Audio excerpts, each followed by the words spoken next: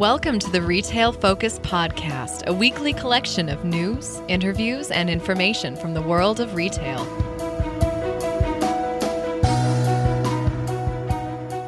Welcome to this edition of the Retail Focus Podcast. I'm Trent Kling for Leighton doing the work behind the scenes. Coming up on today's show, we'll be joined by Jeremy King. He is the CEO and founder of Attest. He'll be discussing their second annual U.S. Consumer Trends Report. We get another look into what defines the shopper in 2022, some trends that we can expect to bear out as the year progresses as well.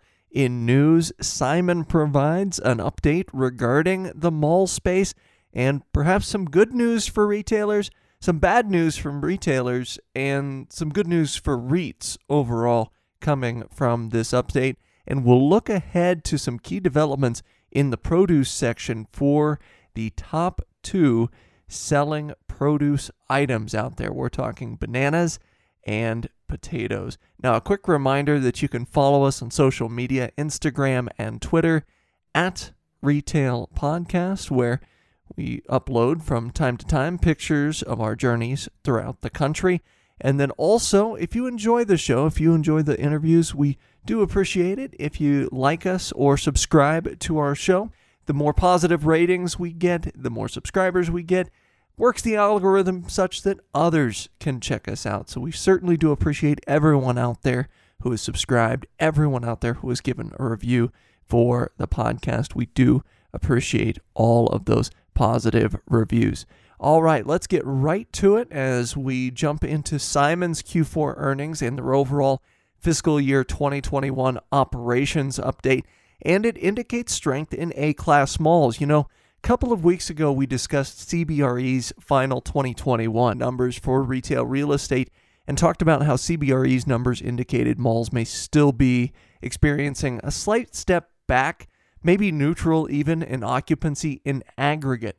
But on that show, we qualified this by noting that A-class malls certainly didn't seem to be sharing in those issues based on what we've heard from various A-class retail REITs.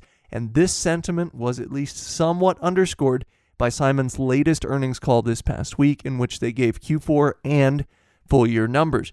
The number in particular that got the most play, including from real estate news website The Real Deal, is Simon's funds from operations for the full 2021 fiscal year. FFO, for those that don't know, that basically represents income for a REIT minus depreciation and amortization. So that's why funds from operations looked at as a bit more of a definitive mark versus, say, the earnings per share. But after a strong Q4 for Simon, they set a full year record for the company with FFO close to $4.5 billion in 2021. Now, this improved on their $4.3 billion they saw in 2019 back pre-pandemic by nearly 5%, and it was a significant jump over 2020, of course, the pandemic year, which saw FFO decline for Simon to $3.2 billion.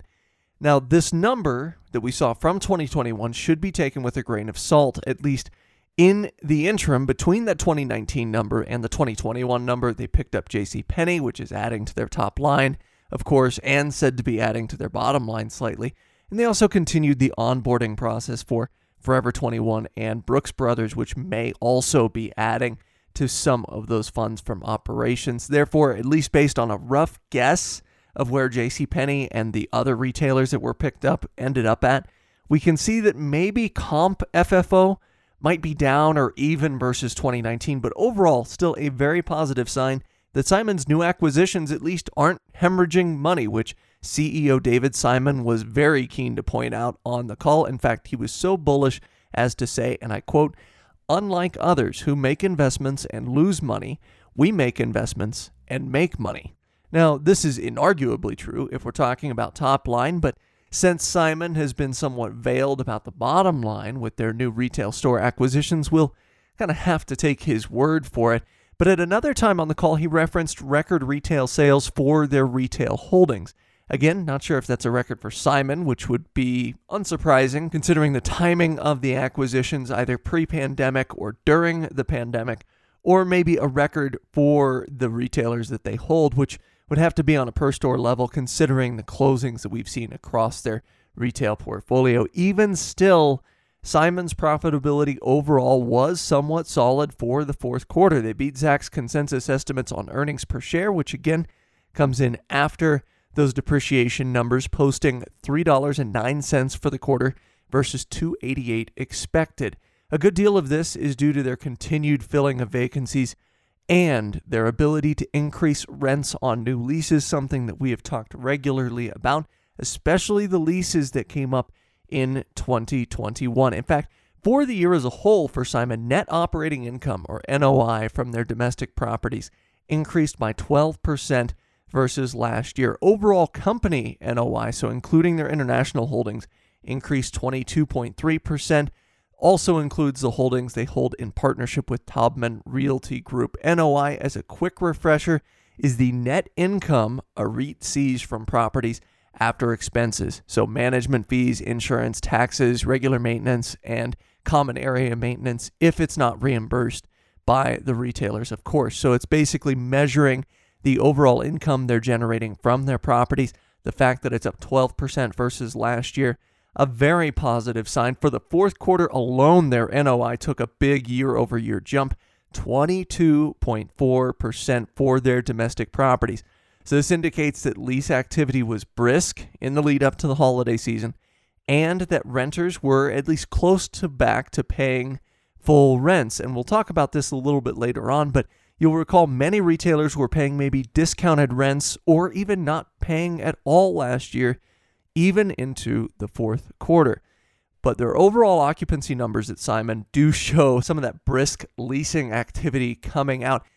Over the course of the year, Simon saw their occupancy increase from 91.3% at the end of 2020, still a pretty good occupancy number for a mall-based or a largely mall-based REIT. That jumped up to 93.4% by the end of 2021. This was a product of having signed over 4,100 leases in all for 2021. That accounts for over 15 million square feet. That's their highest amount of leasing activity over a full year for 6 years. You got to go back to pre-2016 to find a similar high number. Base minimum rent per square foot was also high for them. And this is a number we talked about when we talked about the CBRE study. For Simon, it came in at about $54, $53.91 per square foot. That's on a per year basis by the end of 2021. The national average for all classes of properties is about half that currently, at least according to that CBRE data. So this showcases the premium that Simon is attracting for their mostly A-class portfolio. One negative they did mention here in terms of getting new businesses leased up is they are seeing an increased lead time for stores to open. That's as a result of the pandemic and its ripple effects. So things like staffing, sourcing, construction, etc. Many mall-based leases don't start charging rents for a certain period of time to allow stores to get set up and get open. So, of course, this might be affecting Simon's cash flow, but also affecting retailers' cash flow. If it's taking you on the higher end of that 6 to 9 months we often cite for mall retailers signing leases to them opening their doors, if it's taking closer to 9 months, that's, of course, 3 months less time that retailers have to make back some of those opening expenses. But as far as the mall-based retailers are concerned, there are some positives here, especially when you consider occupancy remaining more or less flat countrywide for malls. Simon's renters saw a very nice Q4 bump, a similar retail bump to what other retailers outside of malls saw. And so this indicates that the stores that are remaining open, that were able to open during the year, they were doing quite well. Specifically, sales for mall retailers in the fourth quarter were up 8% over 2019. So that's 8% in terms of their brick and mortar sales numbers in these Simon properties. That is a pretty substantial jump when compared to pre-pandemic. It was, of course, up substantially versus 2020, up 34%. But for the retail stores in their mainline mall and outlet complexes for Simon, sales reached a record $713 per square foot. Sales for their Mills division, they often have off-price stores. You're looking at Marshalls and Ross and such, closer to B-class tenancy in those. Those lag slightly behind, still pretty substantial at $645 per square foot. And then you look at their properties that they hold with the Taubman Realty Group, sales were $942 per square foot on average, 31% year-over-year increase there. Really shows the strength of that A-class retail going on currently. All of these record-setting sales numbers added to the bottom line because Simon did something pretty crafty during the pandemic. I mentioned that Simon might not have been getting full rents from retailers during the course of the pandemic. So what Simon did is they went through, met retailers where they were at and said, hey, yeah, we'll negotiate with you. And Simon said, we're going to bet on ourselves. We're going to bet on the strength of our properties. So Simon agreed to reduce base rents for a lot of their tenants in exchange for a percentage of reported sales, kind of internally betting that these reported sales numbers would go up. So when all of these retailers saw blossoming sales in 2021, saw these sales increases even versus 2019, Simon was the benefactor. And in some cases, they actually made more on leases than they did pre-renegotiation. When you include these funds in the base minimum rents per square foot, that number balloons for Simon to $62, which is pretty remarkable. And you have to certainly give leadership credit there in terms of betting on themselves, working on a solution that benefited both the retailers in their properties and the long-term fundamentals of their REIT. Now, as far as Simon's guidance for 2022, they did note that they're projecting roughly equal retail sales. So, sales for the retailers in their properties expected not to increase or to decrease. They're tempering expectations somewhat with uncertainty in the landscape, with uncertainty regarding supply chain, inflation, all the stuff that you hear us talk about on a regular basis. They also project their own costs to go up. So security, janitorial, and real estate taxes. David Simon actually said on the call, real estate taxes have been going up and going up substantially, which was remarkable considering, again, that many of their retailers and many of their retail properties were forced by these same municipalities who are charging the taxes to close back in 2020. So none too happy about those taxes going up, but that is a reality of any type of real estate, whether you're talking about residential or commercial. If you're a homeowner out there, you certainly know the pain of real estate taxes inching up year after year. But they also project more long-term leases on the horizon because a lot of local tenants, this uncertainty during the pandemic, they only re-upped for maybe 6 months or a year during the course of 2021 because they didn't know where the pandemic was going. Now that you're seeing more robust demand, Simon has it within their arsenal to say, hey, look, you can either re-up for a longer period of time at a higher rate, 2 to 3 years at a higher rate, or we'll find someone else to fill this spot. As such, rents are expected to increase independent of those retail sales numbers because some of those leases will be signed for significantly more per square footage than those local retailers' leases were during the course of the pandemic. Really quick, any update regarding JCPenney on the call had more to do with the financial state of that division than any specifics.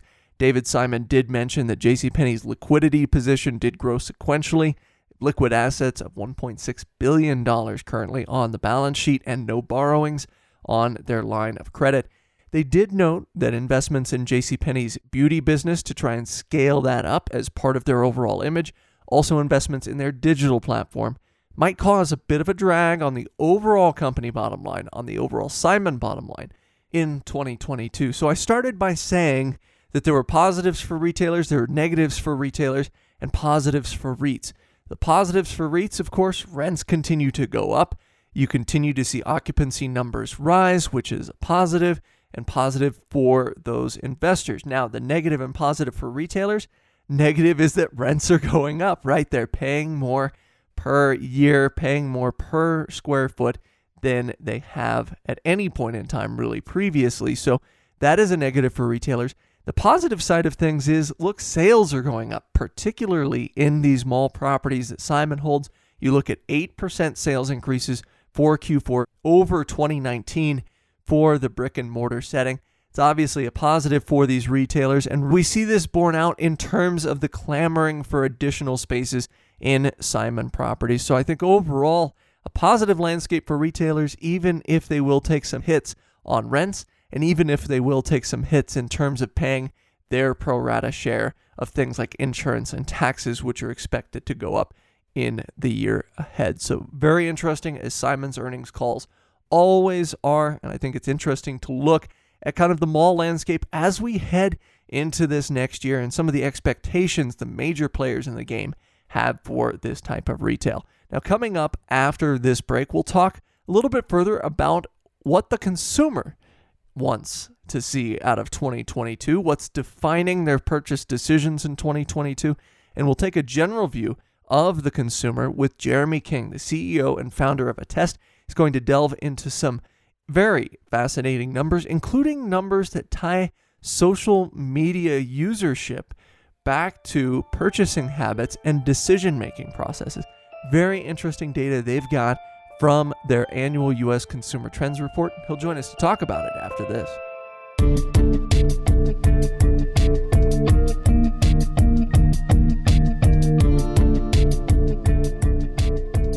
We talk a lot about retailers' method of marketing on this show. You know, some retailers tend to go the more traditional route. Some retailers out there are somewhat hesitant to try influencer marketing, and you know, this is for a number of reasons. People say it might be too risky, it's not measurable. Maybe some companies, maybe some CMOs out there just have kind of a thing against influencers. And believe me, I understand that. And our partner for this week's show, #Paid, also understands that. They are the number one rated influencer marketing platform on G2 Crowd because they understand this hesitancy to use influencers. Now, #Paid helps brands grow their email lists, build their online reputation, and sell products, but they don't do any of this with influencers. Instead, #Paid partners with some of the best creators out there. I'm talking about content creators. There is a difference between content creators and influencers, and your customers, here's the thing, your potential customers know the difference too. People are starting to get a bit jaded when it comes to influencers, and that's why content creators are starting to carry the day when it comes to marketing. #Paid makes it easy for you to test this channel. You can pick your audience and objectives. You can pick from a curated short list of creators, and you can watch those creators make you and your marketing team, if you're a retailer or any other business, look like geniuses. They'll be indispensable, essentially, to your brand's growth, and they promise you won't have to spend all this time searching for influencers, haggling over prices and compensation, and dealing with influencers or their representatives. Instead, you've got #Paid to do the work with content creators, not influencers, content creators for you. And it starts at $4.99. I'm talking $499. Absolute drop in the bucket. And better yet, listeners to the Retail Focus podcast get $500 of free working spend on your first campaign. Can't beat a deal like that. Go to go.hashtagpaid.com/retail. That's go.hashtagpaid.com/retail and receive $500 off your first campaign. The link is in the show notes. Highly recommend you check them out. Once again, $500 of free spend on your first campaign.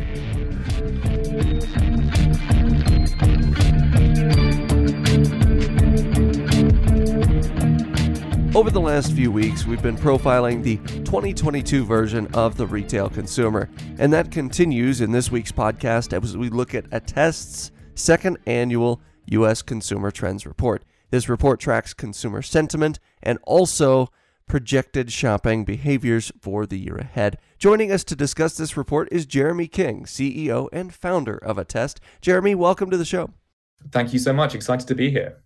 Now, first, I was wondering if you could give us some background on Attest, both as a company and then also about where this consumer data comes from. Yeah, so we're a B2B SaaS company based in New York and London. I personally sound British, but my whole family's American, so I'm kind of transatlantic, and that's pretty much how our business is. So we exist for B2C companies to inform every intuition and dissolve any doubt by making it ridiculously easy to uncover opportunities and growth with consumer data. deep down, we believe that your target customers, the people you're trying to reach, the people you're trying to understand, sell to, win market share with, influence, grow with, they're the ones that hold all of the answers to your biggest burning questions. And we've just made it remarkably easy and simple to show them things, ask them things, and that helps you grow revenue faster, be right more often, and innovate and explore new ideas, because that should be just as easy as surveying your existing customers. So we make that something you can start in 90 seconds and do every day, because that's helpful. Personally, I'm originally a scientist. I used to work in animal behavior ecology, genetics, synthetic biology. So we're trying to take the scientific method of continuous testing and learning and exploration and making that possible for the biggest B2C challenges. And that's quite fun. This report specifically is something that we do annually overall on US consumer trends, and we do a number of quarterly or monthly subsets applied to different categories or different consumer groups or specific ideas like green shopping or veganism or telco trends and fintech trends, things like that. But we use our own platform to produce these data sets because it's interesting and because we can, and they're fun to talk about. So always happy to share these things and always happy to talk about it. And we love data on the podcast, so it's a great match here. Let's go ahead and take a look at the report. Just taking a general overall view of the 2022 consumer, what characteristics define the shopper for this coming year? So 4 points across this whole report. One, overall, it's bad news for Main Street when it comes to America's shopping habits. So long rumored has been that coming out of the pandemic-ish and into 2022, the online-offline split will return to normal now that physical stores are opening back up again. So we wanted to quantify this and see how consumers are feeling about this and what their attitudes are. So our research indicates that Americans are still favoring online shopping. 37% of people say overall that they mostly or always shop online for products, excluding food, compared to 32% who primarily shop in store. So that leaves about 30% who split their shopping between online and offline. This, again, is excluding food. What's interesting is when we start to get into the trends within this, the micro trends, the drivers, how this differs by age groups. But overall, this return to physical stores isn't happening at the pace that many people expected 2 years ago or 1 year ago. And this split shopping behavior or online preference behavior is growing and growing right now, and that's going to continue. All right, so we know that data shows that online shopping will continue to ramp up a little bit in terms of consumer preferences, but what are some other aspects in terms of maybe lifestyle or other things that kind of define that 2022 consumer? Yeah, it's interesting because this is, as I mentioned, being driven by specific groups. So point two, millennials are the demographic that are most likely to favor online shopping. Obviously, that intuitively holds, but let's get into the detail about just how much. So nearly half, about 45% of millennials are now mostly or always shopping online. That compares to 40% for Gen Z, that falls to 36% for Gen X, and about 24.5% for boomers. So online is rising, and the increase in the split to online at the expense of offline shopping is driven by younger and younger groups. But what this data shows us is just how far that has gone and how fast it is changing, and the relative behaviors differences between those different groups. So highest for Gen Z, and then we see a decline in each generation, and it's that those generations maturing as well as the overall online preference accelerating. That's what's driving the overall change I just mentioned. On the flip side, what's interesting is boomers are the only demographic to favor shopping in store or on main streets. So 49% of boomers say that they shop primarily in store for non-food products. Again, it's intuitive, but that's a big number. About half of boomers are still favoring in-store shopping. So there's a big opportunity there. That group isn't going away anytime soon. They are getting older, but they are not done yet. They are extremely affluent and have high property value, higher expendable income relative to those other demographic groups. So here presents a huge opportunity. I remember thinking back 10 and 20 years ago when people saw the rise of fintech and online banking and said that bank branches would be gone in 5 years. That has not happened yet. There's a whole bunch of consumers that really value physical shopping, high streets, bank branches, and that might be diminishing, but it's not going to change and remains a very, very valuable and high expendable income service line and channel for many businesses. So Contrary to that stat about millennials, boomers, 49% primarily shop in store for food products, and that presents a big opportunity for many people, and it's not going to go away. Let's carry this data now into grocery, because something we've discussed over the past few weeks is the idea of brick and mortar grocery seeming to inch back in terms of overall spend versus digital, at least based on second half 2021 numbers. What were the study findings in terms of grocery spend and also preference in terms of channel?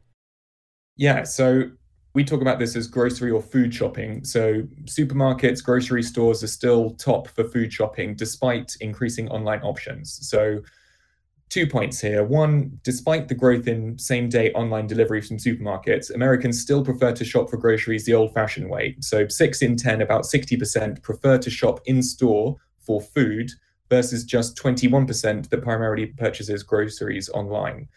About 19% more split their food shopping between online and offline. So food shopping, grocery shopping is still something that people want to do in person in a store. The opportunity that presents is for inward draw and outward draw of retailer premises and real estate. Here is the continued center of gravity for physical traffic and shopping behavior. This doesn't look like it's a trend that's going to go away or change as fast as non-food or non-grocery shopping. So again, here's an interesting sub-trend to play into or avoid depending on what your strengths and weaknesses are. Second, we'll talk about boomers again. They are the most wedded to the supermarket and to grocery stores. 81% of them always or mostly shop there, with only 9% favoring online. So boomers, again, high expendable income, high affluence, interesting demographic. Only 9% favor shopping online. 81% always or mostly shop in stores. And most likely to shop for food online is millennials, 29% favor it. So it's interesting to get into these splits and sub-trends and the drivers behind this data. It's also interesting because such a vast amount of venture capital and private equity money is going into new food shopping channels. We can see Joker, Gorillas, GoPuff, Getir, Fast AF. These are all ridiculously well-funded, online, high convenience, highly local grocery and food delivery companies that seem to be playing right into this online food and delivery trend, focused on millennials and the younger generations, but boomers, it looks like their behavior isn't changing particularly quickly, nor are their attitudes. And the physical grocery stores and food shopping experiences for boomers, very valuable, and that's looking like it's going to hang around for much longer and isn't influenced by these long-term and short-term trends. While we're talking about generational differences, what are we seeing in terms of the freedom with which customers are spending or willing to spend? How careful are customers being with their money, and how does this change based on age group or generation currently? So we ran some research about shopping as a pastime, shopping as a hobby. It's always quite fun, we find in our research. We look at these sort of detailed and long-term trends to look for changes, particularly when there's such large values involved. Tiny fluctuations in drivers and sub-trends can have major implications for market shares and market sizes. But we also run search on speculative things. So we looked at shopping as a pastime, shopping as a hobby, as a sport.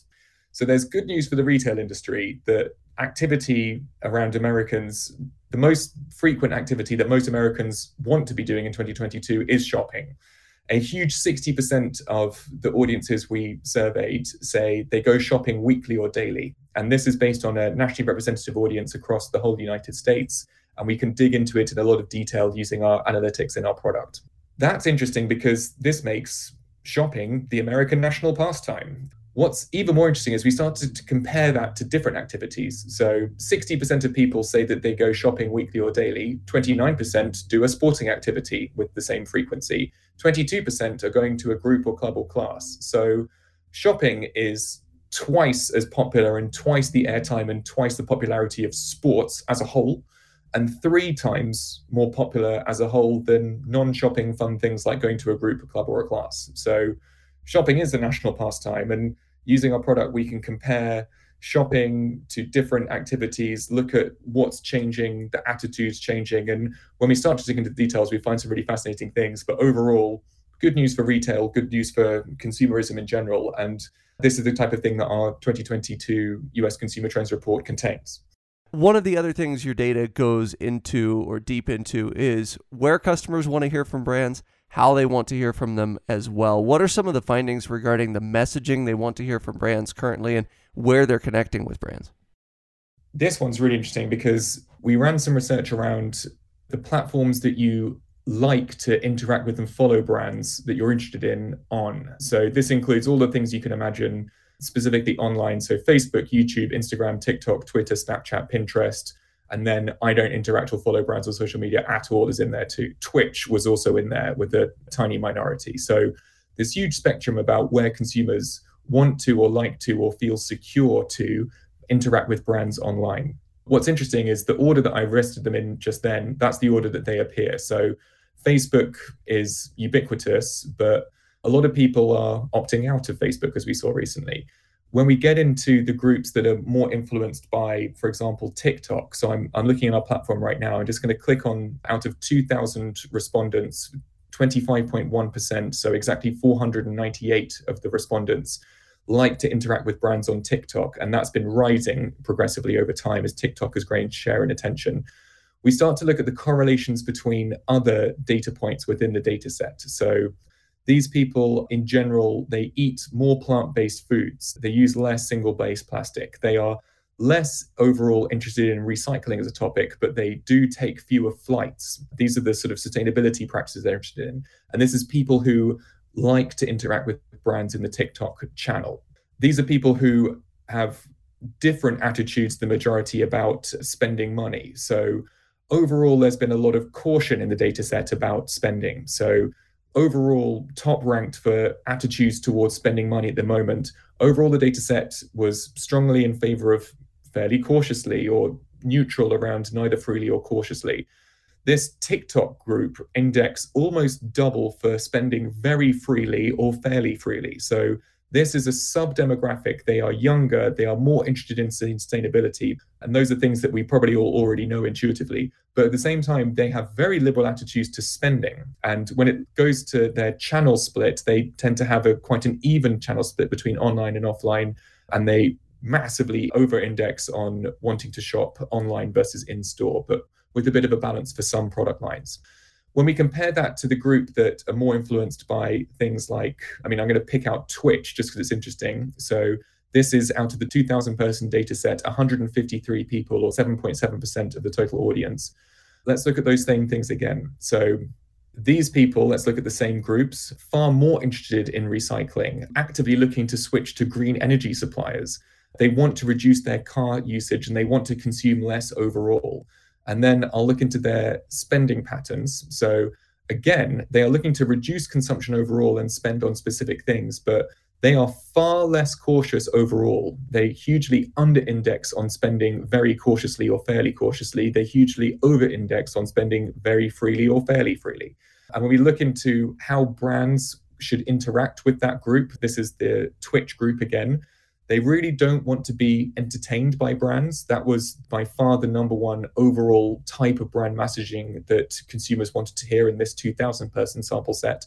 As we get into that 7.7% who like to interact on Twitch, they want educational messages. They want thought-provoking messages. They want messages built around inclusion topics. So here, using this data set and cutting around within it, we can learn specific groups and specific drivers based on their behavior, their attitudes, and the combination of behavior and attitudes that starts to uncover these really interesting and thought-provoking topics around spending, attitudes, how and where these consumers like to interact with brands. So if you want to have a play around with this data set, we've basically open sourced it. You can play with it and do all the things I just said, plus whatever's interesting to you. And that's all in our 2022 consumer report. So please have a play with that. Some absolutely interesting findings, especially some counterintuitive findings, as you mentioned, with Twitch users, TikTok interactors, maybe being a little bit more free with the spend than what one could intuitively expect. Now, I wanted to ask you something just about the entirety of the report. Obviously, you deal with data day in, day out. You get a look at this stuff day in, day out. As your team was putting together this report, what were some of the most interesting or maybe surprising even findings to you? Well, I'll talk about me personally because each reader of our report is reading it for different reasons, interested in different things. So there's a whole section in there and in the data set about what are you saving money up for at the moment. So I'll read them out in order. People like saving money up for Christmas or the holidays, vacations or trips, new vehicles, home improvement, mortgage deposits. Those are the top few. And then after that, we get into kind of a long tail about celebrations or parties, weddings, new business ventures, baby equipment. Cosmetic surgery and dentistry was very interesting. 100 people out of 1,000 are saving up for cosmetic surgery and dentistry. So I like to get into these sort of weird outlier things. So again, I'm going to click on the 100 people who are saving up for cosmetic surgery and dentistry. And one of the very first questions was, what topics are you talking about with your friends at the moment? And very, very interesting things in here. So people talking about gaming computers and components, how to build a better gaming computer, hallucinogens, specifically DMT drama. Also, separately, unfairness about how their family treats each other, the economy getting ready for the holidays, and concert in Houston that killed 8 people recently in the news. That's when we ran this. So all sorts of interesting things, and we can start to unpick these different attitudes and life events people are planning for, and then start to correlate it with the things that they're talking about in the news, in the media, long-term trends, short-term trends. And this starts to help us at a test uncover what's new or interesting, both in the long-term trends, but also these, as you said, short-term new outliers that we can discover, because that, in our minds, is the genesis of opportunity. If you're a large company, you're trying to launch a new product or win new share or influence older or younger consumers, this is where you discover that alchemy. If you're a small company, this type of data tells you where the opportunity exists, particularly when you run that across your intuition, you see something that you believe is underserved. That's where our customers use our product to validate, test, iterate, explore new ideas, and start to apply their own take and their own actions against the opportunities that this type of research and data set can uncover.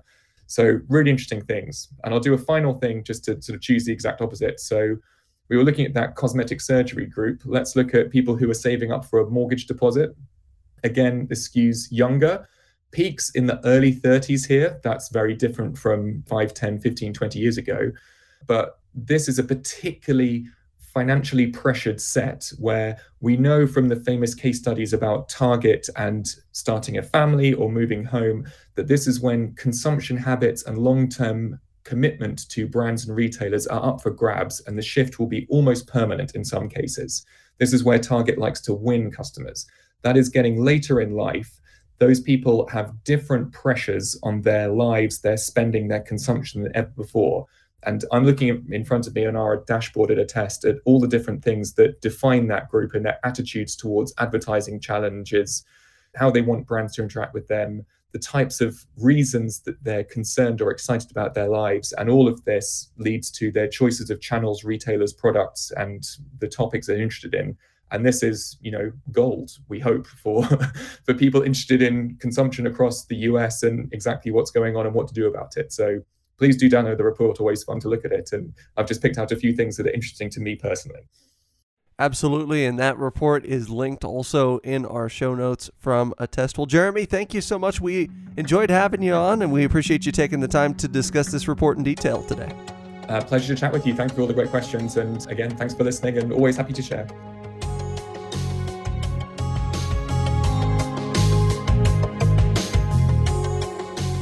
As always, we may have a position in or against companies we discuss on the podcast. Do not invest in stocks solely on the input of the podcast hosts.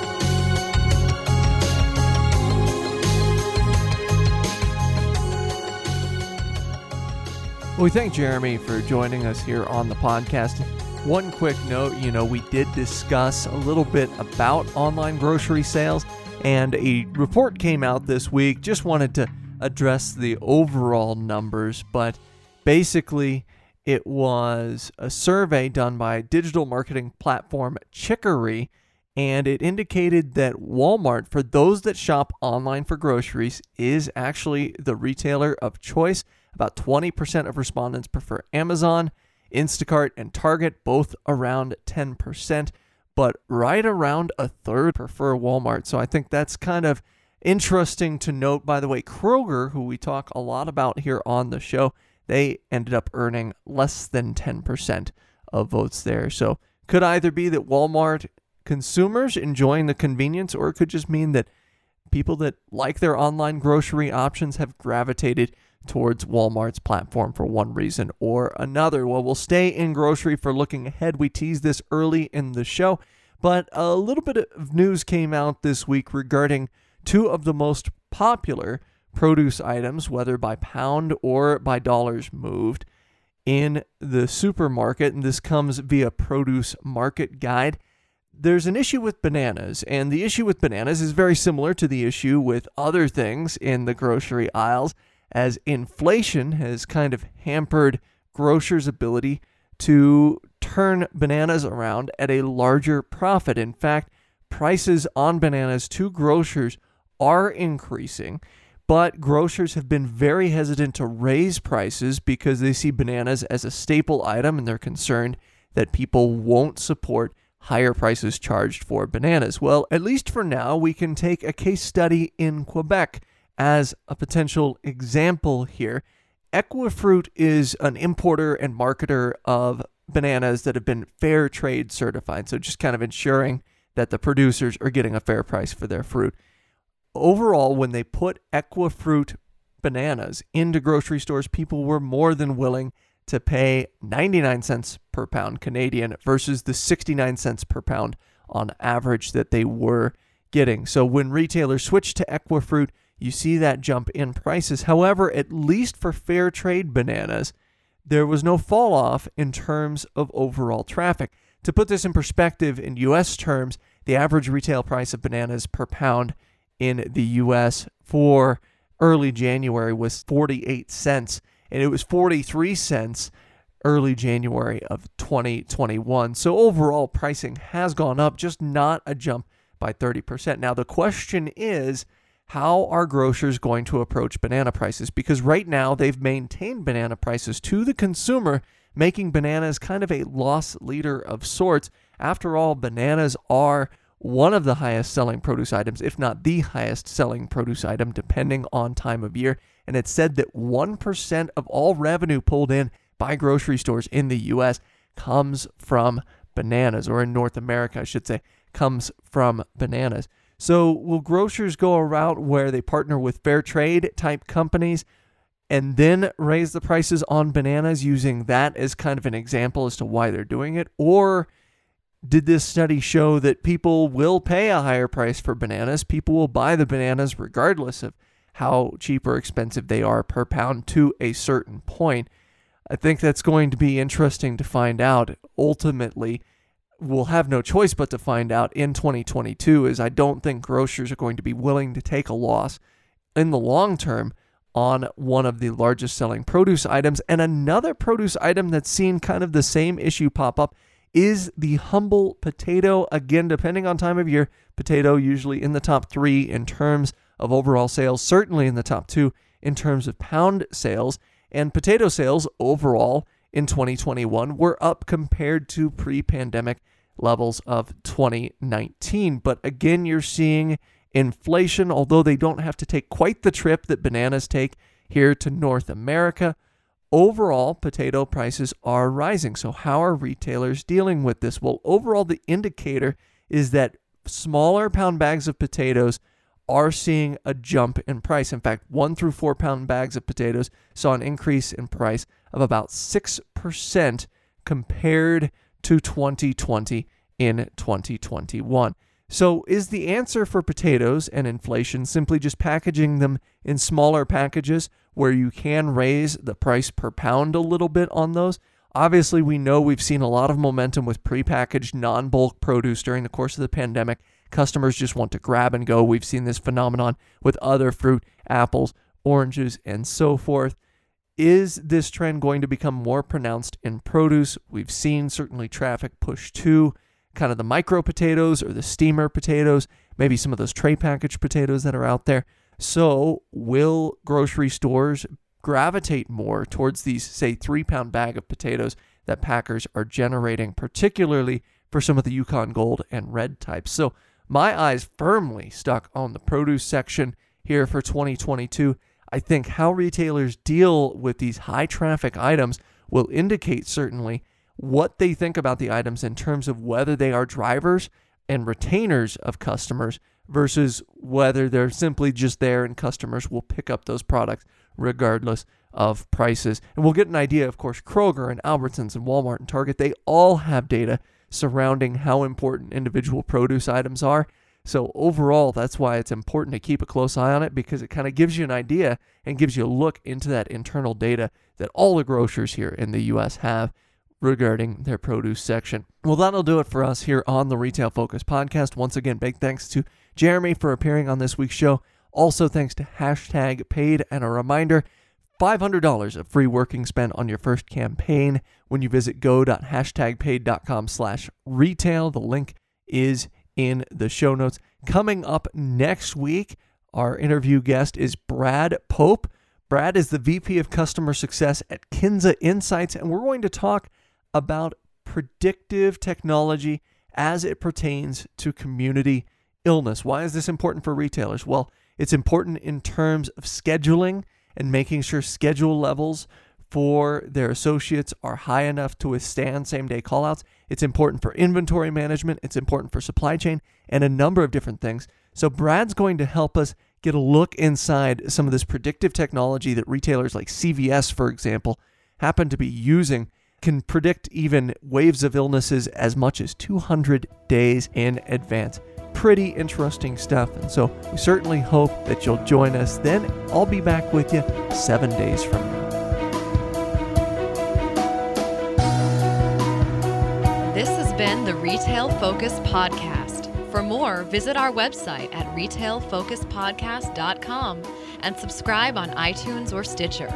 Follow us on Twitter at Retail Podcast.